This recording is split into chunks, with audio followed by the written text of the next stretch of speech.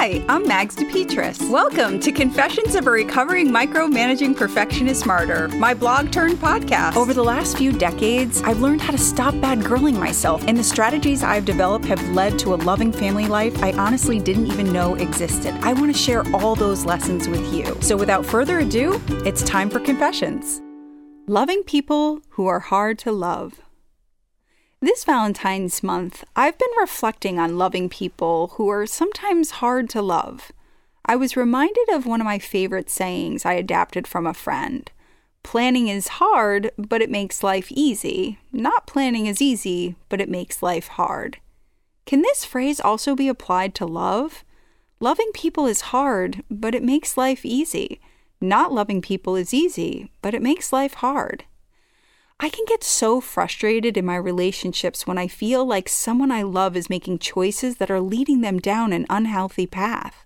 And the more invested I am in changing their direction, the more frustrated I become when my efforts appear ineffective.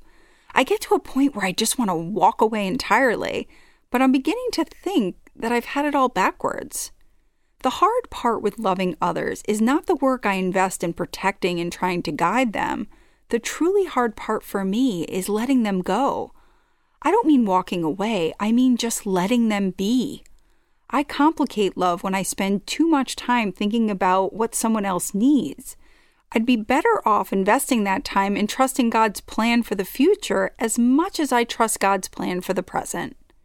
Maybe I should change the quote to, "Loving people is easy if I don't make it hard." Okay, if you're anything like me, you didn't even think about subscribing to this podcast, so this is your reminder. Please subscribe, rate, review, and tell your friends. And also, head over to magsdepetris.com. That's Mags, DEPETRIS.com to subscribe. There you can stay up to date with everything that's going on at Confessions. Have a wonderful day and take care.